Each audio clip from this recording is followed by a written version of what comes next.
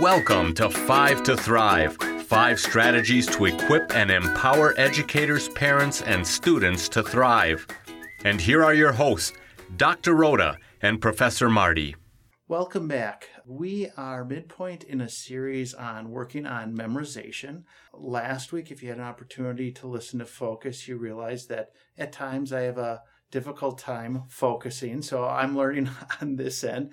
This week, we're going to take a deep dive into understanding and how can you and I increase our understanding.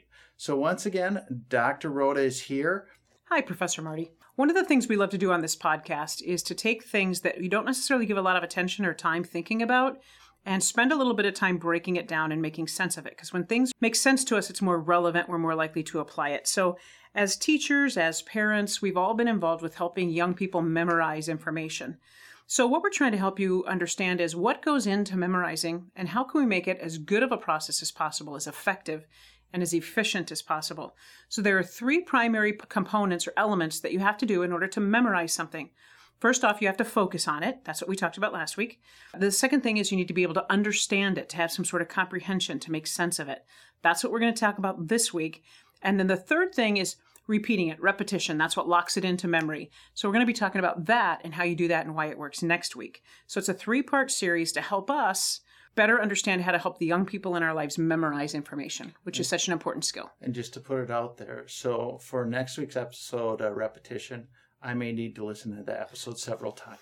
So I think one of the things that we're learning about all 3 of these components, both focus, understanding, and repetition, is that they're all skills. And skills are something that we're not innately born with. A skill means it's something we have the ability to improve. So if you're not great at focusing, you can get better at it. And we learned how to do that last week. This week, if you're not really good at understanding or comprehension, here's some things you can do to get better at that. And I think this is a really timely topic because when we talk about understanding, deep understanding, we have programmed ourselves just to go to Google, get the answer, move on. And then 5 minutes later, someone asks you the same question. I'm not sure. Yeah, I just looked it up, but it didn't really mean anything. So I think this is very timely for us now. And educators, certainly, I think, can relate to the struggle that teachers are having with imparting this skill of understanding to our students. And really, it's so essential for them to be successful and for our society to be successful. Yeah, truly the building block for understanding is basic information, basic recall. You have to recall something before you can understand it. When recall happens, it's one of the easiest things your brain does. It takes the least amount of mental energy to commit something to memory and just be able to recall a fact. 2 + 2 is 4. That's just simple recall. But if I want to take it deeper and truly understand what's going on there, so 4 - 2 is 2, 2 + 2 is 4, to understand the concept around it, that takes more neurons within your brain. It takes the prefrontal cortex, which is kind of like the organizer of your brain, and it's taking all that information, making sense of it. So understanding, if you're a teacher from your undergrad, Bloom's taxonomy, higher order thinking skills, the first one is just simple recall, but then we got to take it to the next level, comprehension, understanding. That's where we're going with this. It's not just remembering facts, but it's making sense of them. And we see that all the time in an area such as math. Students can tell you the right answer, but then when you ask them to explain it, to share their understanding, that's really, really difficult. And part of it is we don't spend enough time as teachers allowing them to wrestle with that. Yes, and it also takes a disposition piece. It takes a certain amount of maturity. This isn't necessarily, you don't do this as well with your 1st and 2nd grade. It's why we wait for the abstract things to teach those later in life. I'm very honored. This coming Monday, I'm presenting in-service for the faculty at the college that I attended for my undergrad, Martin Luther College in New Ulm, Minnesota. And we're talking about critical thinking. And so I've been spending the last several weeks doing research, studying critical thinking, and how to take that to that deeper level at that higher education level. And there's a dispositional piece to it. You have to be willing to be frustrated. You have to persevere. You have to self-regulate. All of those are like academic maturity, and that takes effort to get there. You have to be willing. And so there's a dispositional piece tied to this as well. It's a rethink on how we approach things, because schools are set up. You have X amount of minutes to learn a subject, then switch, walk down the hall, go into another classroom, and completely switch gears. Yeah. And our mind really does not work like that. No, it doesn't. And what would be ideal is if we can be transferring understanding from one class to the next, how they connect. So yeah, let's get into this a little bit. I've got some tips for us to help us kind of understand how we can improve our understanding skills, all right? So the first one, I'm going to encourage you for you or the young people in your life that you're coaching in this, have them ask lots of questions. When we ask questions, we're actively processing the information. As you ask a question, you're engaging with the concept, you're trying to make sense of it, and this is really the first step to being able to increase understanding. So keep asking questions. That old adage that there's no such thing as a stupid question or a dumb question, it really is valid. You know, when I'm teaching my educational psychology and I'm preparing undergraduates to potentially be teachers, I want them to start thinking like a teacher.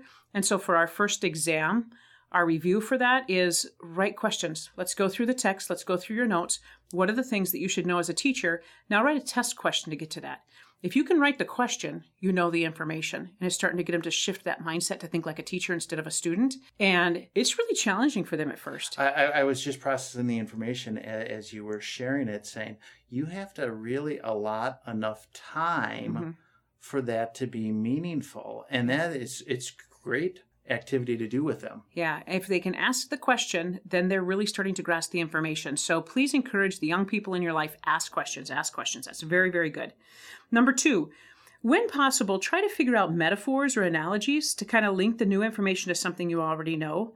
When you connect a new concept with something you already understand, it helps you increase your comprehension. If you remember back to the theorist Piaget, he helps us understand schemas. We all have these proverbial hooks that we hang information in our brains on, things we already know that help us make sense of something new.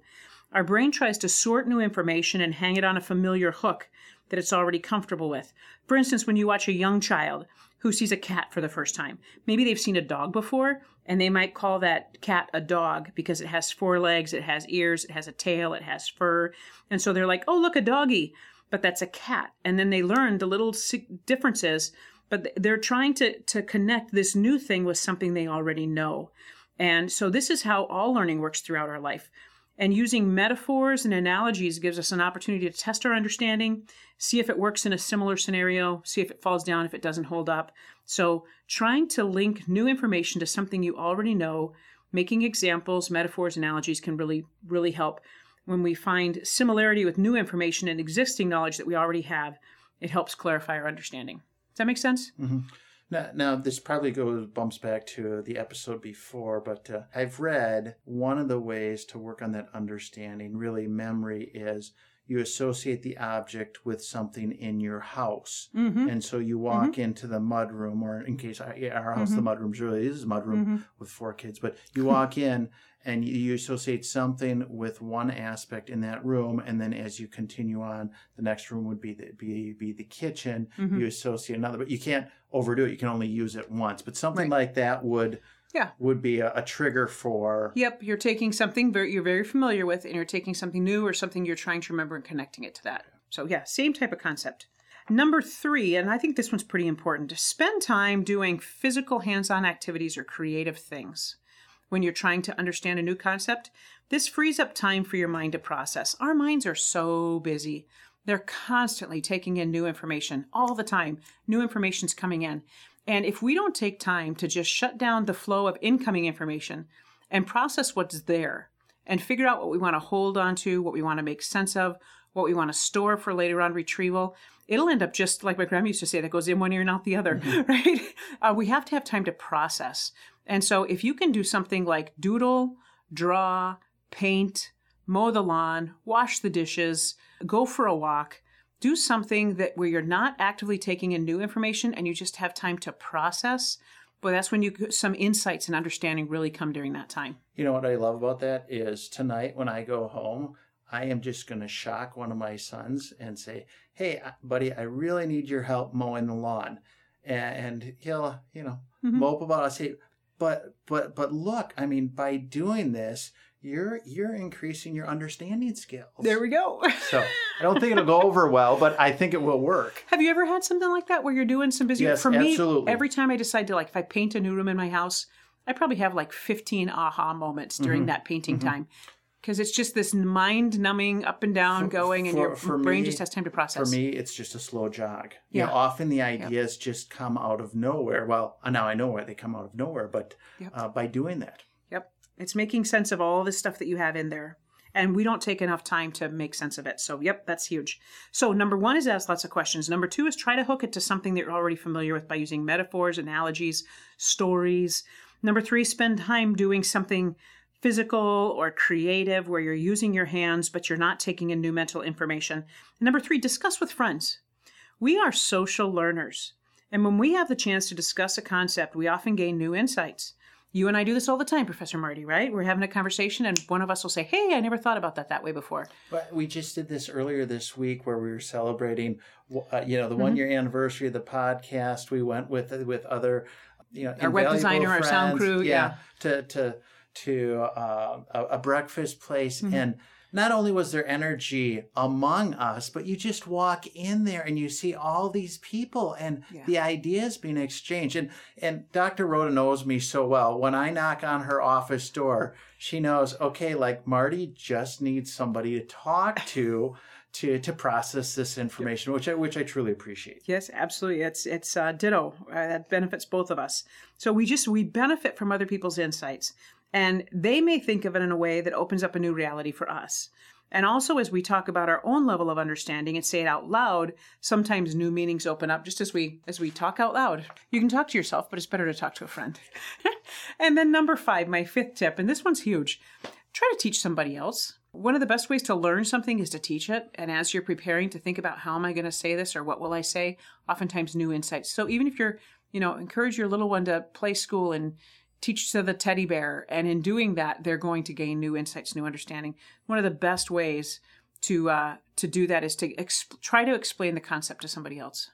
Well, what I love about that is the modeling aspect, with the slow release. And then when they're able to do that, then they have the connections that are their own and they remember. Yeah. And that's an important part with the modeling. Let the young people in your life see you doing these things. So I'm a fan of the constructivist learning theory, which posits that we build new information upon previous insights and understandings. So as we experience new information, we construct new meaning. So the more we spend time with the topic, pondering it, exploring it, thinking about it, the more likely we are to be able to construct some new meaning. So you just have to take some time to devote to it. You can't rush understanding. And I think one of the things we often miss in teaching is we have this content we want to cover, but we don't know where the students are at yet. We don't take the time. And for it to be truly beneficial, we have to know where they're at so they can build on that framework. Yep, we've talked about this before. It's so easy to assume that our students are all at the same space. But just right now, if I ask you to picture a cat and then tell me what your cat looks like, what's your cat look like, Professor Marty?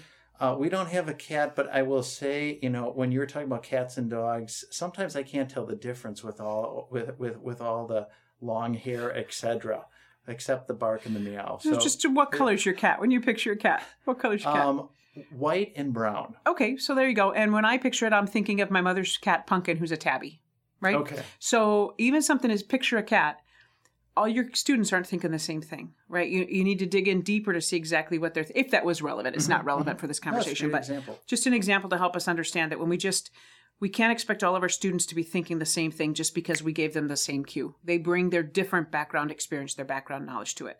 And what's the best way to find out what that is? Ask them, have them write about it, talk about it, so we know the baseline where they're starting from. As I said before, understanding can't be rushed. It takes time. So let's just review. If you want to be able to memorize information better, you need to be able to focus and you need to be able to increase understanding and comprehension. And this is something that we can get better on as we spend time with it. It is a skill that can be developed. And so what you're going to want to do or what you're going to want to model for the young people in your life, ask lots of questions, number 1. Number 2, use metaphors and analogies to link to understanding that you already have. Number 3, spend time doing hands-on or creative things to give your mind time to process. Number 4, discuss it with friends. Try to teach someone else. So give that a try this week. See if it's helpful. And next week, we're going to discuss why repetition is imperative in the memorization process and how we best do that. Our goal in 5 to Thrive is to equip and support educators and parents as they help each child develop to his or her full God-given potential. So here are 5 takeaways from our episode on increasing understanding. If we wish to improve our understanding skills, consider the following. Number 1, ask lots of questions. Encourage your students, encourage your child to ask questions and allow time for it. Number 2, use metaphors and analogies. They help, connect the new concept with something that you've already understood. Number 3, spend time doing creative things. Dr. Rhoda mentioned quite a bit of activities that you can consider. Certainly things like drawing, doodling, playing music, mowing the lawn, things like that. Spend time doing creative things helps your brain process and nibble. Number 4, we are social beings. Discuss with your friends. That is how we learn. Take the time to have fun and to talk, and new ideas will germinate. And number 5, this one's the challenging one. Take the time to teach someone else what you know, and that will truly help it become more permanently wired in your brain. Thanks for taking the time to learn with us. Let us know how you're doing. If you have questions, challenges, or successes you want to share, please let us know through the comment section of our website. May your week be blessed.